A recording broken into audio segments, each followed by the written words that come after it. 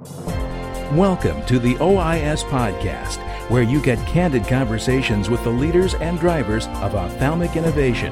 And now, here's our host, Tom Salemi. Hey everybody, this is Tom Salemi. Welcome back. This is the OIS Podcast. The I in OIS stands for, anyone? Innovation. That's right, innovation. We're going to have a great conversation about innovation today with Dr. Steve Charles of the Charles Retina Institute. Steve Charles, of course, is an OIS stalwart. He's at every meeting and has done so much for the field of ophthalmology.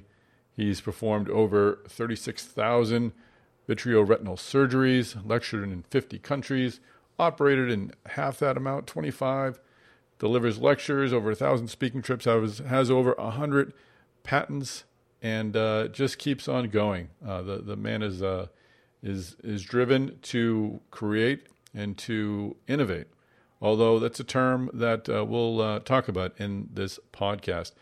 Is innovation what it needs to be? What would Steve Charles do today if he were a young man entering the workforce or pursuing a college track that would lead him to a fruitful career? Are things as they were when he started out long ago, really pursuing a dual track of engineering and medicine? So it's an interesting conversation. Steve is a fascinating guy, and I'm sure you'll enjoy it. Before I let you go, don't forget OIS Retina is happening in Vancouver on July 20th. So please go to ois.net to register. Now let's get into this conversation with Steve Charles.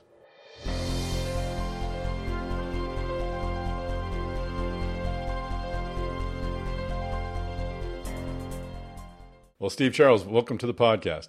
Well, thank you so much for inviting me. I generally like to open up these podcasts with a question as to how you got into ophthalmology. And I know it's a story that you've told before. So I would like to hear very briefly as to your path to ophthalmology and the career path you've taken. But then I'd like to follow up with a question, and I'm wondering whether or not you would have taken that same path today. But let's start off with the young Steve Charles. How did you find your way into doing what you're doing today? I don't want to limit you by saying you're an ophthalmologist because you do so much more. Well, thank you.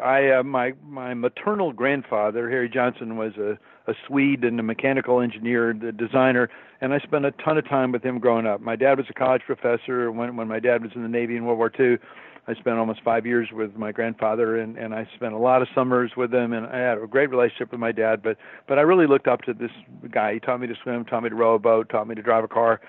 Taught me when I was a first grader, by the way, I was driving his Packard, and he was a design engineer and ran a big factory to build diesel engines. It took me to work every day. So I sat there with the mechanical drawing set as a first grader, second grader, so on and so forth, trying to design engines, thinking I was a designer. So it was zero question about me wanting to be an engineer. Then about seventh grade, I was reading Boys Life magazine, saw a Heathkit, said, think I'll build one of those, and I started teaching myself electronics by building high-end stereo systems for people for money, even for movie theaters and so on and so forth, and not movie theaters, live drama theaters, and building audio patch panels and amplifiers and the like. And so I taught myself electronics. So it was crystal clear I wanted to go to engineering school, and I did. And I started in mechanical, but I worked always in electronics. I worked at a TV station. I was a broadcast engineer. I was a recording engineer, so I'm constantly doing electronics while studying mechanical engineering, and today you call combining those two mechatronics, which is really what I do. But I was searching for an application domain for that skill set. It was crystal clear I wanted to be a designer. I didn't want to sit in a cubicle, by myself and design, a one-wheel bearing for an airplane I would never see. And so I was at the University of Oklahoma at the time, and in the catalog it said engineering parentheses pre-med, biomedical engineering parentheses pre-med. So I asked my hardcore engineering advisor who had come out of the oil patch what it meant, and he said, look, it's new, make what you want. He said, let me tell you something, don't be a biomedical engineer, they don't design anything. He said, be a real engineer, continue on in mechanical and electrical, and he said, and keep current the rest of your life, don't give up on this. He said, so many guys go to engineering school, get medical school, and then stop the engineering once they learn how to make a ton of money. He said, "Don't be that guy." And I said, "I have no intention of being that guy." So I've continued to do engineering all the way through med school in Miami. Fortunately, the world's number one eye institute, Bascom Palmer, was where I went to med school. My dad was on the undergraduate faculty. And so I built instrumentation, built pupillography machines, built ERG machines, built EOG machines, built recording systems for various experiments in the lab. And it was a superstar place in retina vitrectomy. Started there with Mockemer under Dr. Norton's guidance. So I had an opportunity to participate. I certainly didn't invent vitrectomy, but I had an opportunity to come in on the ground level, so to speak. And so when I went to NIH, although my appointment was after my residency at Bascom Palmer, my appointment was to find VEGF by taking vitreous out of PBR in diabetic retinopathy cases. In fact, I worked with the biomedical engineering branch. It wasn't my official job, and came up with endophotocoagulation and the real-time B-scan. So I continued to do engineering throughout med school, internship, residency, my 2 years in the NIH, and in practice. Would I do it again? Absolutely the same. I love it. I wouldn't do anything different. I haven't been on vacation in 22 years. I haven't seen a movie in 30. And people say it's my passion. Well, it's not just that. It's a moral obligation. Well, what was it about ophthalmology? Was it the fact that it's the mechanics of the eye, something you can really fix, get in there and tinker around with? Well, my grandfather on the other side was a colon and rectal surgeon, and my godfather, my dad's oldest brother, never had kids, and he was a colon and rectal surgeon. And one might think I would go that path, but I'm a fastidious guy. I like neat, clean, organized, and so the thought of operating on colon and rectal surgery was not appealing. But going to, being in med school in Miami and being exposed to the heyday of the Bascom Palmer Eye Institute was so inspirational, and of course it was all about retina there. It was just natural. So I decided to be an ophthalmologist within a week of starting med school. I didn't have any money. I lived at the VA free because I drew blood at the lab at 4:00 in the morning, so I got room and board at the VA. And I hung out with ophthalmology residents, many of whom became very famous, Danny Jones and Joel Glazer and so on and so forth. And they gave me broken instruments to fix so I could use them on animal surgery, and they did a lot of kidney transplants in dogs there at the VA in Coral Gables in the University of Miami system. And so they if I assisted with them, and instead of, I didn't have a house, or, a wife, a girlfriend, apartment, a car, all I did was go to the lab and operate if I wasn't in med school class or getting up at 4:00 in the morning to draw blood. And so I taught myself how to do cataracts and glaucoma surgery on dogs by reading the Peyton and Stilwell Atlas. So I was entrenched in ophthalmology from literally the first week of med school, and never gave it a second thought to try anything else. So you answered my question that you would do it again. I guess my follow-up is could you follow that kind of path today, where you're basically carving out this specialty of yours, this career of yours? Do you think that the opportunities are still there for young Steve Charles to do what you were able to do? Yeah, that's a great question. I think that if you look at there's two different sort of sides to the good news, and let me think through this a little bit. So in biotech, there's plenty of unmet clinical need, as they like to say. There is no treatment for dry AMD yet, for example. That's the huge unmet need. Wet AMD and diabetic retinopathy, the anti-VEGF compounds have just been clearly a miracle drug. Napoleon Farrar is a brilliant genius that brought us something very special. And but the retinitis pigmentosa and the single gene disorders like that, we've got a long way to go, although there's been a little breakthrough in gene therapy. So plenty of unmet need on something that's not in my expertise, and that's the gene therapy biotech side. Plenty of room to grow in stem cells. I'm working with both the NEI team, which is for dry AMD, and I'm their surgeon, as well as a company called OPSIS, part of Cellular Dynamics, through under the auspices of David Gamm at the University of Wisconsin. So plenty of opportunity, stem cells. On the medical device side, there's still opportunity, but OCT comes along once, vitrectomy comes along once, cataract surgery, phaco comes along once, and there's been so much improvement that it's unrealistic to expect that another huge breakthrough like that is going to happen. That said, so it's sort of it's in the refinement stage, and so once something's relatively mature, laser delivery is past its prime. Cataract surgery is very, very good and very mature, and probably presbyopia is the unmet need there. because even refractive errors are less and less with wavefront aberrometry, interoperative aberrometry, and a variety of other techniques. So in short, I think the biomedical device side will flatten out a little bit. Huge unmet clinical need in glaucoma. Nobody knows the cause, and the treatments are empirical. So plenty to do, lots of opportunity. Do the educational channels available to young people today, teenagers going into college, are they still there to be able to create their own path, or are they becoming biomedical engineers, kind of trying to combine them both, and maybe again can't follow? Biomedical engineers don't get design jobs. If you look around, companies hire mechanical or electrical or people with optics backgrounds. They don't hire biomedical engineers in the design space. So there's a lot of disappointed kids that get a degree in biomedical engineering and expect to be hired on by the Medtronics of the world, and they don't get that job. They can get jobs in quality engineering or in product development. Product sort of as product managers, that sort of job, or lab testing of devices. But you got to really push hard in mechanical engineering to make a difference, or electronics, or both. And actually, a lot of physics people become better engineers than biomedical engineers do, and that it hurts people's feelings to hear that if they majored in biomedical engineering. But it's realism. So the opportunity is there, but people need to be deeper in engineering if they're going to make a dent from the design, specifically from the design side. But there's lots of roles on the team for people that are not designers, but help with the product development process and FDA approval and the like. So your suggestion to someone would be get the engineering degree and follow the MD route just like you did? Yeah, but even more than that, what concerns me is the idea that if you got the degree, now you know that. You don't know that. You learned a language to allow you to study that and learn that.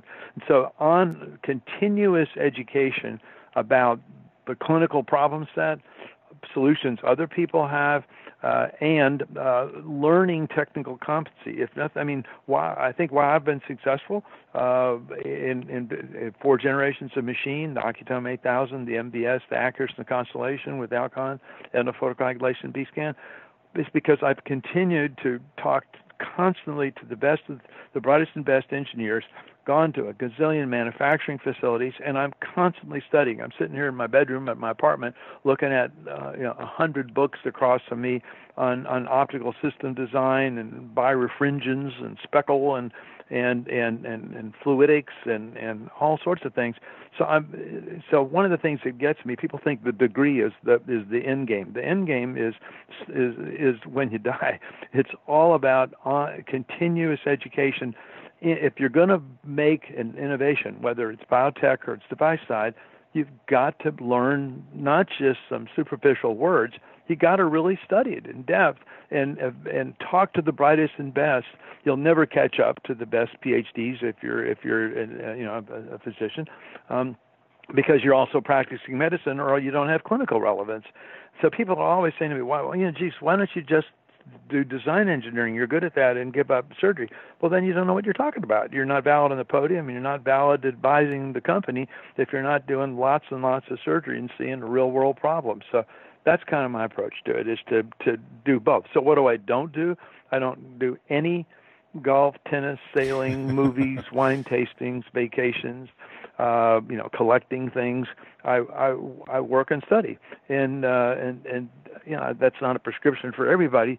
But if I don't remember how holding a fishing rod or a golf club or a wine glass contributes to device development or biotech. So when you're filling out a form and the question comes up, occupation, what do you put down? I put engineer, surgeon, teacher. You can't put all 3. You got to pick one. My dad was a college professor. He was always a department chair. He was a great speaker. I was his projectionist, so I'd go with him. He was in the humanities, an art historian, so I have zero interest in that, in his specific discipline. But his style of education and speaking was very frank and very entertaining. And so I've tried to emulate that style and improve on my speaking skills. But I don't go look up stuff on the internet that give talks on it. I don't borrow slides from anybody else. I don't show pictures of patients.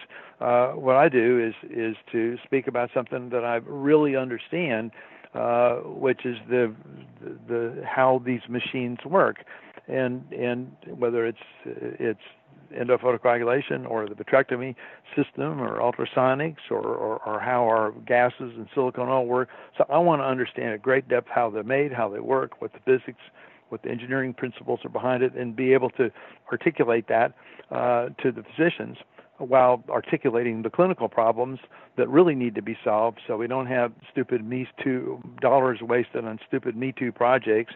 So we help guide the companies to do what really needs to be done. Hey everyone, Tom here. I told you up front about the OIS Retina meeting happening on July 20th in Vancouver. If you register before June 20th, which is coming up, you'll pay only $995. It's a $100 savings off the full price. So please don't wait. Go to OIS.net and register for OIS Retina happening in Vancouver on July 20th. Now let's get back into this conversation about innovation with Steve Charles. Do you like the term innovation? I do, but it's I call it aspirational innovation. When I earlier in our discussion said, well, I want to be innovative. I said, okay, well, what technology do you know anything about? What problem do you tend to solve? So what I like is problem solving, and I like to emphasize that. So yeah, I mean, America's now number 11 in the Bloomberg Index in terms of innovation. That's tragic. We're number 21st in science, technology, engineering, mathematics graduates. So it's about being just immersed in technology instead of focusing on the business plan and the pitch and going public and getting rich. Solve real problems and learn real technology. It is always more complicated than you think, and dialogue with other scientists that are not just out there to make a buck, that they're out there to help the patients. That's what I like to push. That's an interesting point. I mean, do you think that those we've fallen in those ratings because the educational quality isn't there, or is it because innovation has sort of become its own industry and it's become its own little buzzword? I think it's more cultural. Yeah. I think America, in some extent, is a post-prime culture. I work a lot with inner city kids, and I work in the domestic violence space as a volunteer. I'm on a council and help folks that have been victims. And when I talk to inner city kids, I say, do you think A's are good, like A's in school? And they say, yeah. And I said, so is America, the US of A, like the A country? And they go, oh, yeah, America number one. And I said, do you know where we are in science, technology? We're number 21st. I said, so the A can stand for other things, adornment, amusement, and addiction. I said, we're not our drug, we're not our clothes, we're not our cars, we're not our music that we like. I mean, the idea that it's commonplace to talk about binge watching. Really? You spend a whole weekend watching some stupid reality show? You got to be kidding me. Interesting. Yeah. It's so we spend too much time in adornment and amusement. We're too much walking around trying to look cool and sit passively being entertained, and that's across our culture. And physicians are no exception. I know guys that were number one in their med school class that I only go to the academy if it's in California so I can go to Napa. So how many lectures do you go to? Well, I kind of sign in to maybe one or two, but mostly I spend my time in Napa. Really? Number one in your med school class? That's what you do? Really? I don't get it. Yeah, interesting point. So when it comes to problem solving, I'm curious, how do you know that there's a problem that needs to be solved? Good question. When I was at NIH, I had no power, but I was asked the same question. They said, where should we target our dollars? The number two guy asked me that. The number one guy wouldn't have asked me, but I said, the frequency failure product. And he said, what do you mean? I said, common diseases that we have crappy outcomes. And so there's a tremendous amount of resource. Look at the talk about Spark Therapeutics and their market cap about Luxturna for a really rare disease, RPE65 variant. Yes, it's exciting for those families that have it, but we've got a gazillion patients with dry AMD. We have no treatment for PVR, proliferative vitreoretinopathy, and those are really common. I mean, there's a 75% success rate, round numbers, in PVR surgery, and it's the number one cause of failure in retinal detachments. So we still have problems like that. presbyopia is an unmet need, but people aren't blind from reading glasses, and so I think it's all about common diseases that we don't do well. Glaucoma, we don't. I mean, the prevalence of glaucoma now that we're injecting patients every month as retinal specialists, it's just stunning to me how many people have advanced glaucoma, and the miserable success rates of glaucoma surgery. MIGS has been an advance, and the OIS meetings have been really, really good at getting the word out in MIGS, and I'm always delighted. I attend every single OIS meeting, and I'm even though I'm not a glaucoma guy, I recognize the problem and I recognize the importance of approaches like that. But at the basic level, we don't really understand what causes glaucoma, and we don't have a specific treatment like we do with wet AMD and DME and retinopathy prematurity, when we have the anti-VEGF compounds that really get at the root cause of the problem and have an extraordinary success rate. So how do you look? So you identify a problem by looking at a disease that needs to be treated, but how do you sort of break it down into really identifying a potential solution to cure the disease? I wonder how maybe are you looking aggressively at glaucoma or another disease, and sort of how do you approach that problem? I personally am not focused on glaucoma because it's not my competency, but my friends in glaucoma, I always ask them, okay, so you have excessive extracellular matrix material in the trabecular meshwork. Why? I mean, that's a description, not an explanation. Why don't you have something like our anti-VEGF compound that acts directly on the primary cause? Why don't you find out the primary cause? So that's, if I were in the glaucoma space, that's what I'd work on, as opposed to yet another way to make a hole in the eye.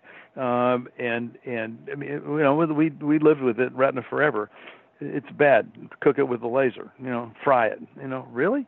Then along comes Napoleon Farrar at Genentech, and we've got who identifies VEGF and makes Avastin and Lucentis, and Regeneron makes Eylea, and all of a sudden we have this extraordinary, safe and effective treatment for all the neovascular disorders. We need that kind of breakthrough in glaucoma, and we need that kind of breakthrough in PVR, without question. So what areas are you looking at, and how do you look for solutions? I'm personally focused on, I've been involved with 4 generations of machines. The Ocutem 8000, the first linear section machine, that was at CooperVision. Then Alcon bought them. Midlabs, which is the MDS machine, Alcon bought them, and then Alcon bought Innovision from me, and that's where the Acurs and then the next generation, the Constellation, came from. So intimately involved, 4 generations of machines, and now we're developing the next generation machine that will replace the Constellation and the Centurion phaco machine, and I'm intimately involved in that. So on the surgical device side, that's it. And then I did not invent TrueVision, which is branded Ingenuity and been improved by their relationship with Alcon. I use it all the time. I'm paying a lot of attention to it. I bought my own out of my own pocket, and so I'm working on even better ways to do visualization in the operating room. So I like to say, in fact, Alcon adopted this language: see it better, do it better. So how do you again approach that problem? I mean, do you look at an image and say this could be better here, and how do we approach that? Well, I'd have to foray a little bit into intellectual property. I can't talk about it, but in short, I've taught myself optical system design and photonics, and have looked at a variety of imaging schemes from the microscopy world, from the military world, and have a bunch of ideas on how to improve what we're doing in visualization in the operating room.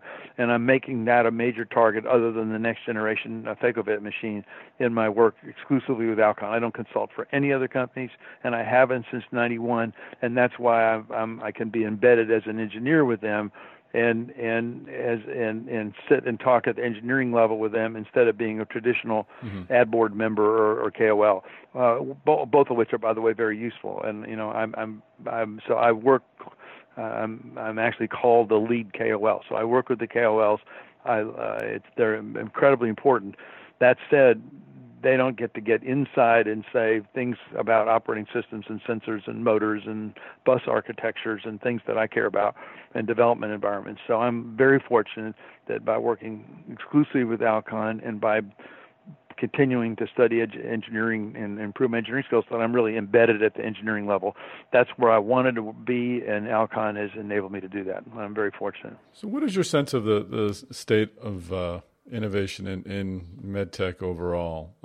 Is it, we hear a lot about financing, we hear a lot about reimbursement, and this kind of goes beyond, I guess, the problem solving in the early stages. But do you feel as if there's still a drive and a push to solve problems like there may have been? I think there's a drive, but we had a problem, and that is that the whole emphasis on innovation and entrepreneurship drove a lot of people to get an MD and a degree, an engineering degree, and then an MBA, and then the focus. An unintended consequence of that were the incredible number of Me Too companies. TAVR, which is endovascular aortic valve replacement, there were some, I don't have the exact number in my head, 28, 30, 35 companies involved. Basically, one winner in Edwards Lifesciences, my friend Mike Masalem, bought that company. As I recall, I think there was a Medtronic patent infringement, and they had to cut a check to them. So basically, there's two companies that have endovascular. So what happened to all the venture dollars that were spent on all of the other, whatever it was, 30 companies or more? They failed. Same thing with renal artery, renal denervation was supposed to be the greatest thing for recalcitrant hypertension. Again, 30-some-odd companies, and then a Medtronic trial, I think it was called the Simplicity trial, didn't meet the primary endpoint, and everybody folded. And so 30-some-odd companies pursuing the same thing, and all the business plans and pitch decks and the people on the podium said, well, we're going to, it's sea change and paradigm shift and a new world order, and we're the only ones that have the answer to this, and that we're going to have $1 trillion market.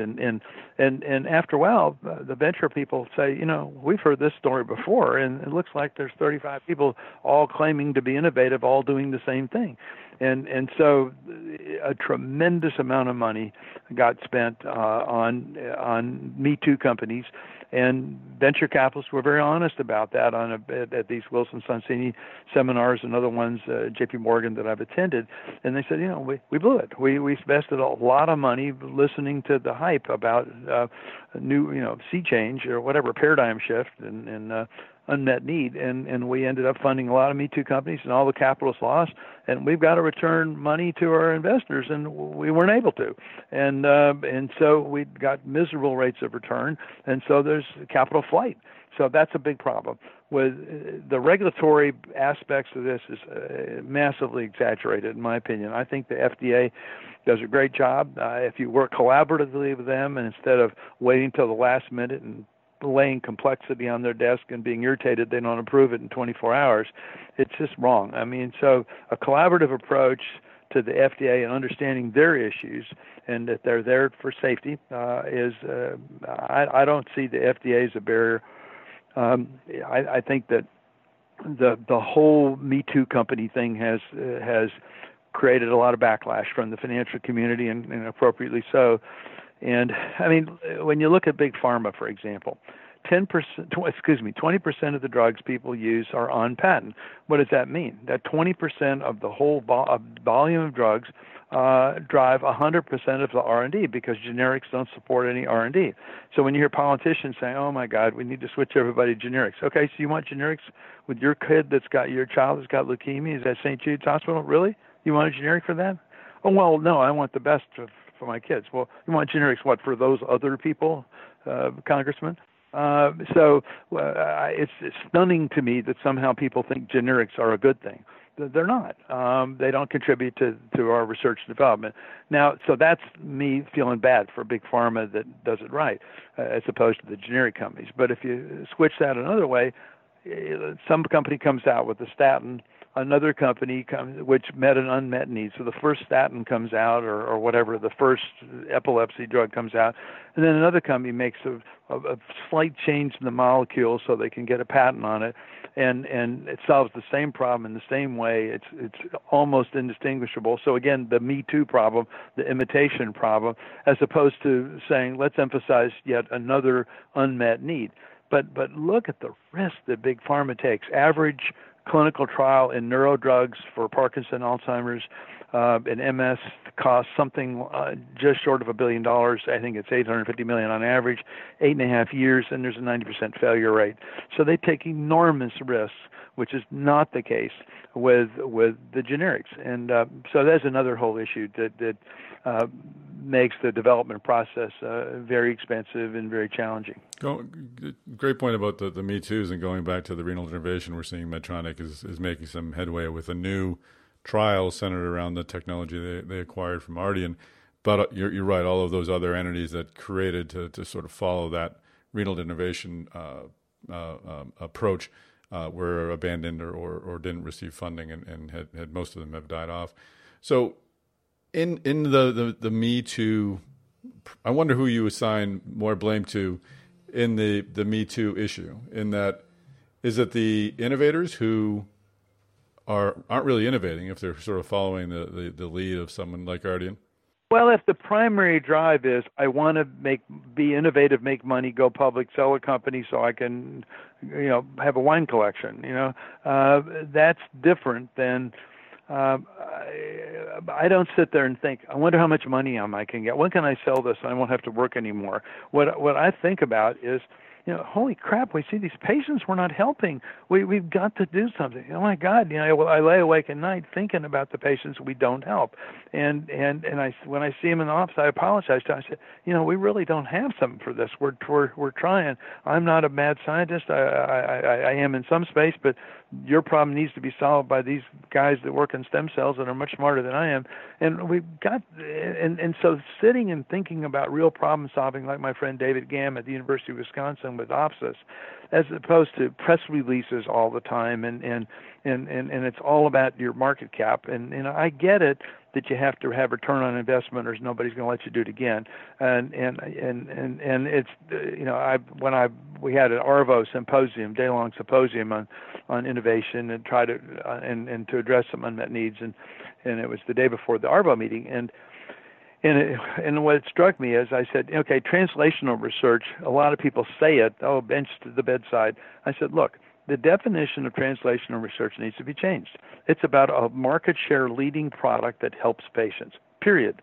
Not about a white paper, not about, getting on the podium at some meeting, not about a patent, not about a paper in the scientific peer-reviewed literature. It's about helping patients. So if you really if you really get it right in translational research, if you really get it right in innovation, it helps a whole bunch of patients, like Lucentis and Eylea do, and like vitrectomy's done, and like Phaco and IOLs have done, and MIGS are starting to do. So we've had some cool things, DMEC, DSEC, much better than PK, so there's some innovation on the cornea side.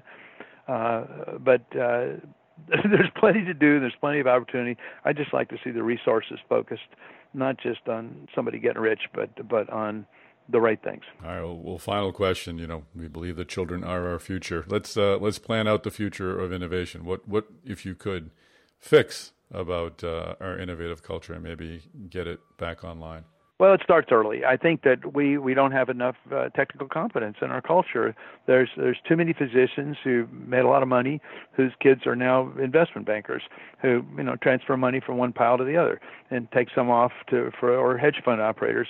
And I would love to see all them going to the Harvard MIT program, or to Stanford or University of Illinois, or one of these wonderful technology schools, and really having some technical competence, and then digging in to solve these problems.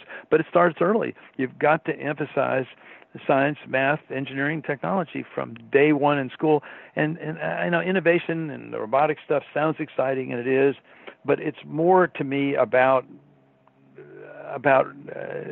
really learning the technology so you can apply it, and dialoguing with other scientists, even a little outside your comfort zone, so that you can learn new things and really transfer technology from say the rheumatology world to the uveitis world, or from the LIDAR world to OT, as an example. Does that make sense? I think it does. Yeah. So, all right, great.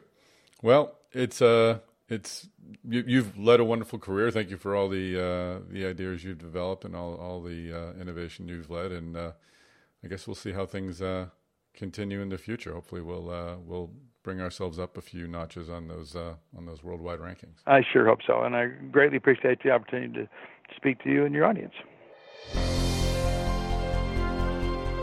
All right, well, that is a wrap. Steve Charles, thanks so much for joining us on the OIS podcast. Thank you, podcast listeners, for joining us.